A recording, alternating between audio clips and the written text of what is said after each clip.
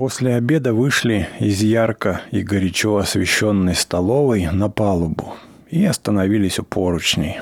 Она закрыла глаза, ладонью наружу приложила руку к щеке, засмеялась простым прелестным смехом. Все было прелестно в этой маленькой женщине и сказала: «Я, кажется, пьяна. Откуда вы взялись? 3 часа тому назад я даже не подозревала о вашем существовании. Я даже не знаю, где вы сели. В Самаре? Но все равно. Это у меня голова кружится, или мы куда-то поворачиваем». Впереди была темнота и огни.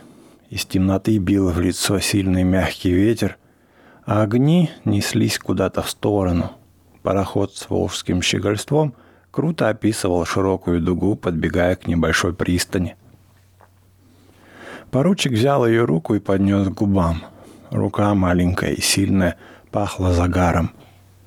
И блаженно и страшно замерло сердце при мысли, как, вероятно, крепка и смугла она вся под этим легким платьем после целого месяца лежания под южным солнцем на горячем морском песке.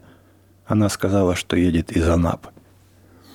Поручик пробормотал: «Сойдемте». «Куда?» — спросила она удивленно. «На эту пристань». «Зачем?» — спросила она. Он промолчал. Она опять приложила тыл руки к горячей щеке. «Сумасшедший!» «Сойдемте», — повторил он тупо. «Я вас умоляю».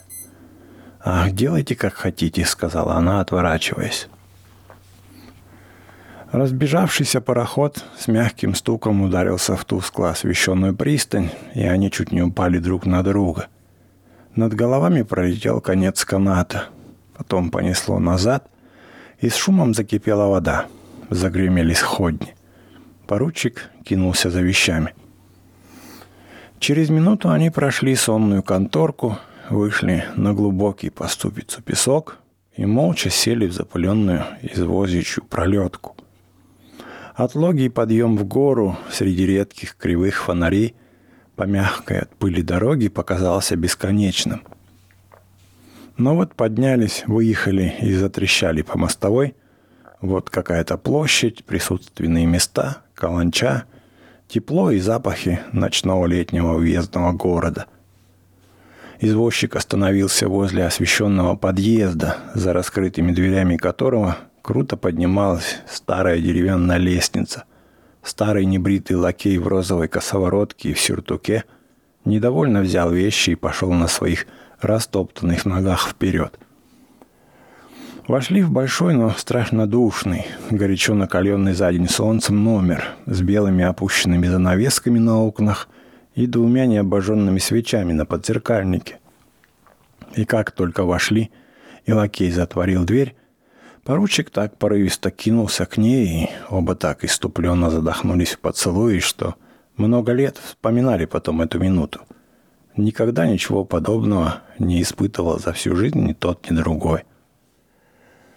В 10 часов вечера, солнечного и жаркого, счастливого, со звоном церквей, с базаром на площади перед гостиницей, с запахом сена, дегтя и опять все того же сложного и пахучего, чем пахнет русский уездный город, она, эта маленькая безымянная женщина, так и не сказавшая своего имени, шутя называвшая себя прекрасной незнакомкой, уехала. Спали мало, но утром, выйдя из-за ширмы возле кровати, в 5 минут умывшись и одевшись, она была свежа, как в 17 лет.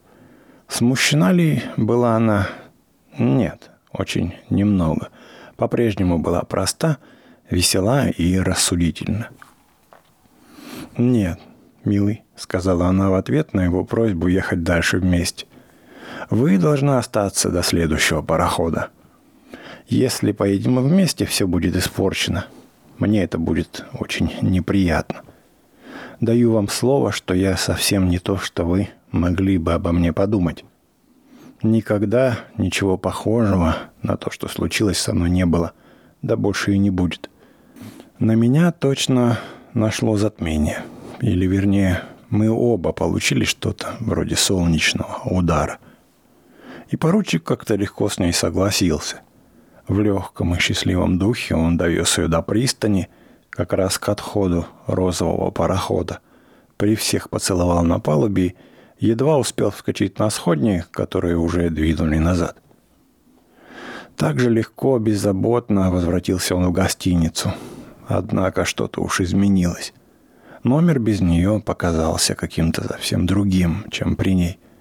Он был еще полон ею и одновременно пуст. Это было странно.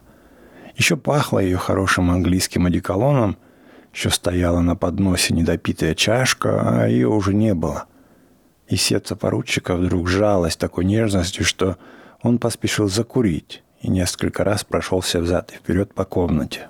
«Странное приключение», — сказал он вслух, смеясь и чувствуя, что на глаза наверстываются слезы.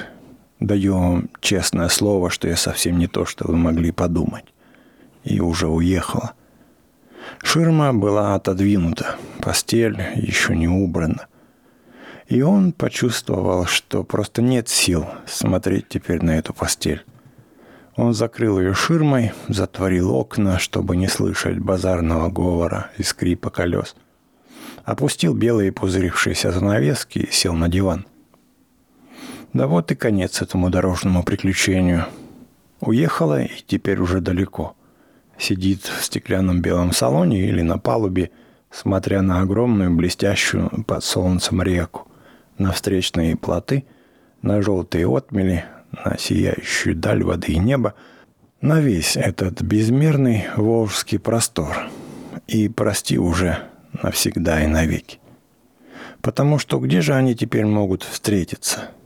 «Не могу же я, — подумал он, — не могу же я ни с того ни с сего приехать в этот город, где ее муж, 3-летняя девочка, вообще вся семья и вся обычная жизнь».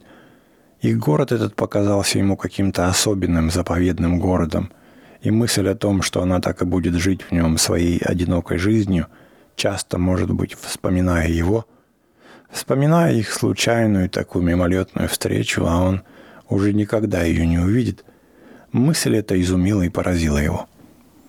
Нет, этого не может быть. Это было бы слишком дико и неестественно.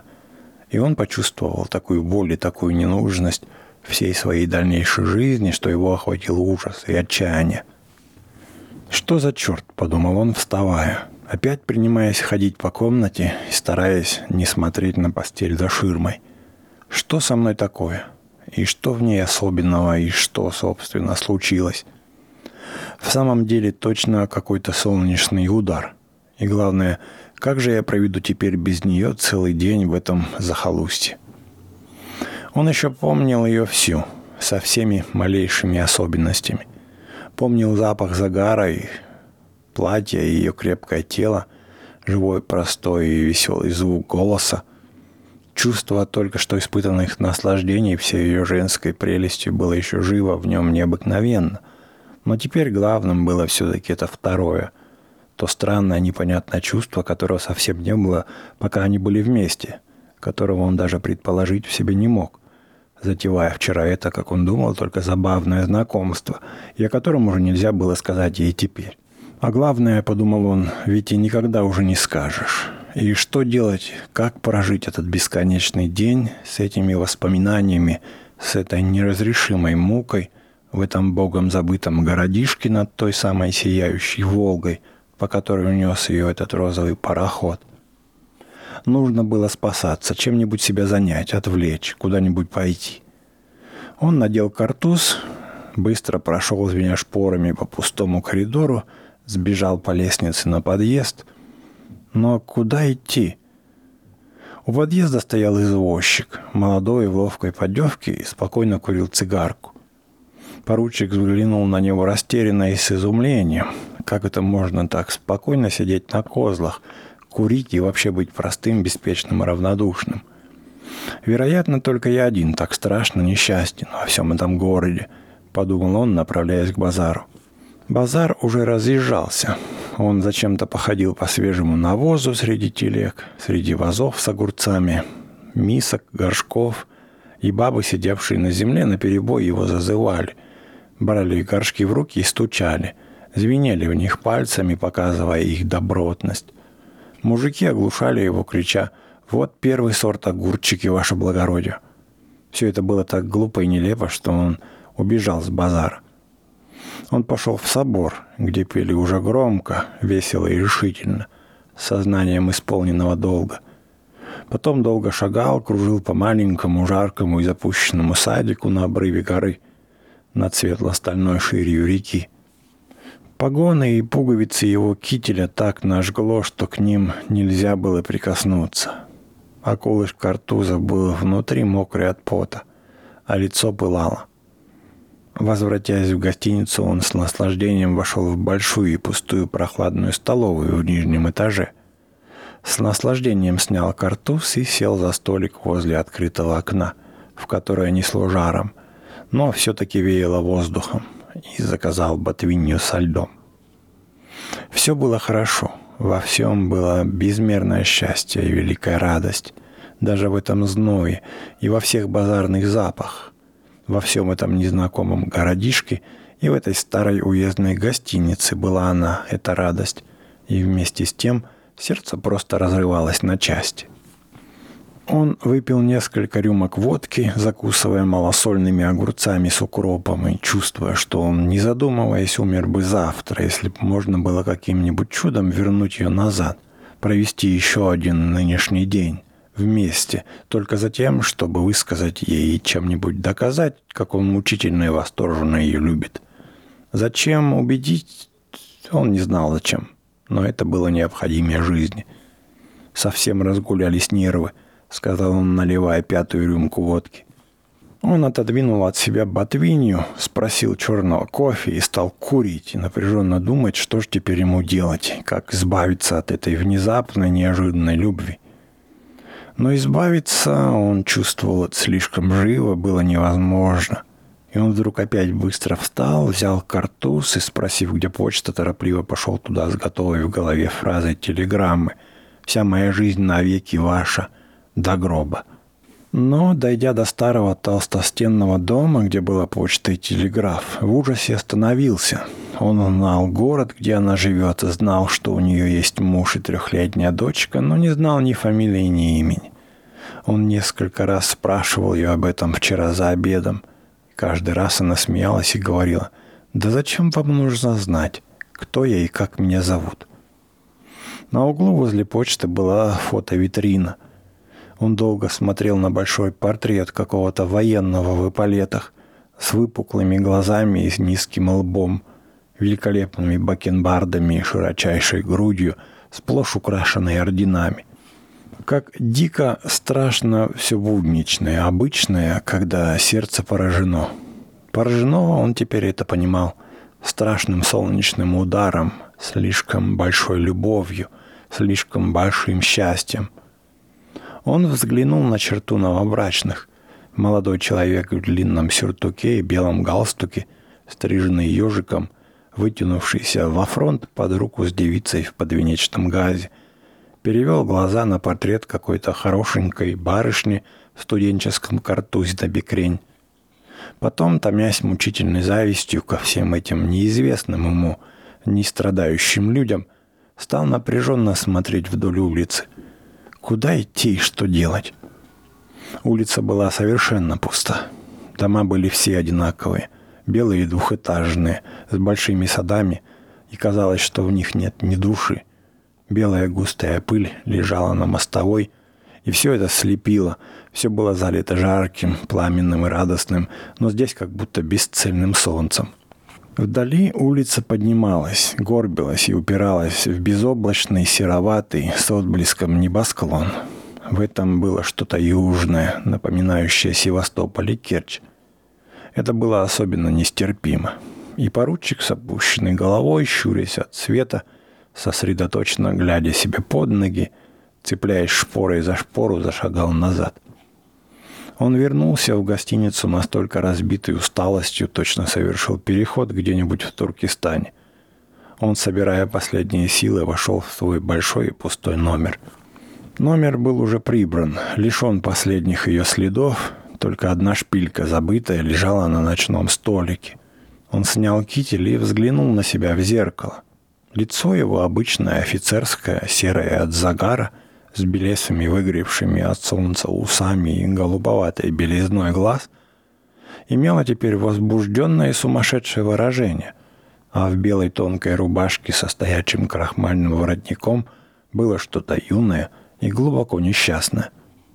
Он лег на кровать на спину, положил запаленные сапоги на отвал. Окна были открыты, занавески опущены, и легкий ветерок от времени до времени их надувал, веял в комнату зноем нагретых железных крыш и всего этого светоносного и совершенно теперь опустевшего волжского мира.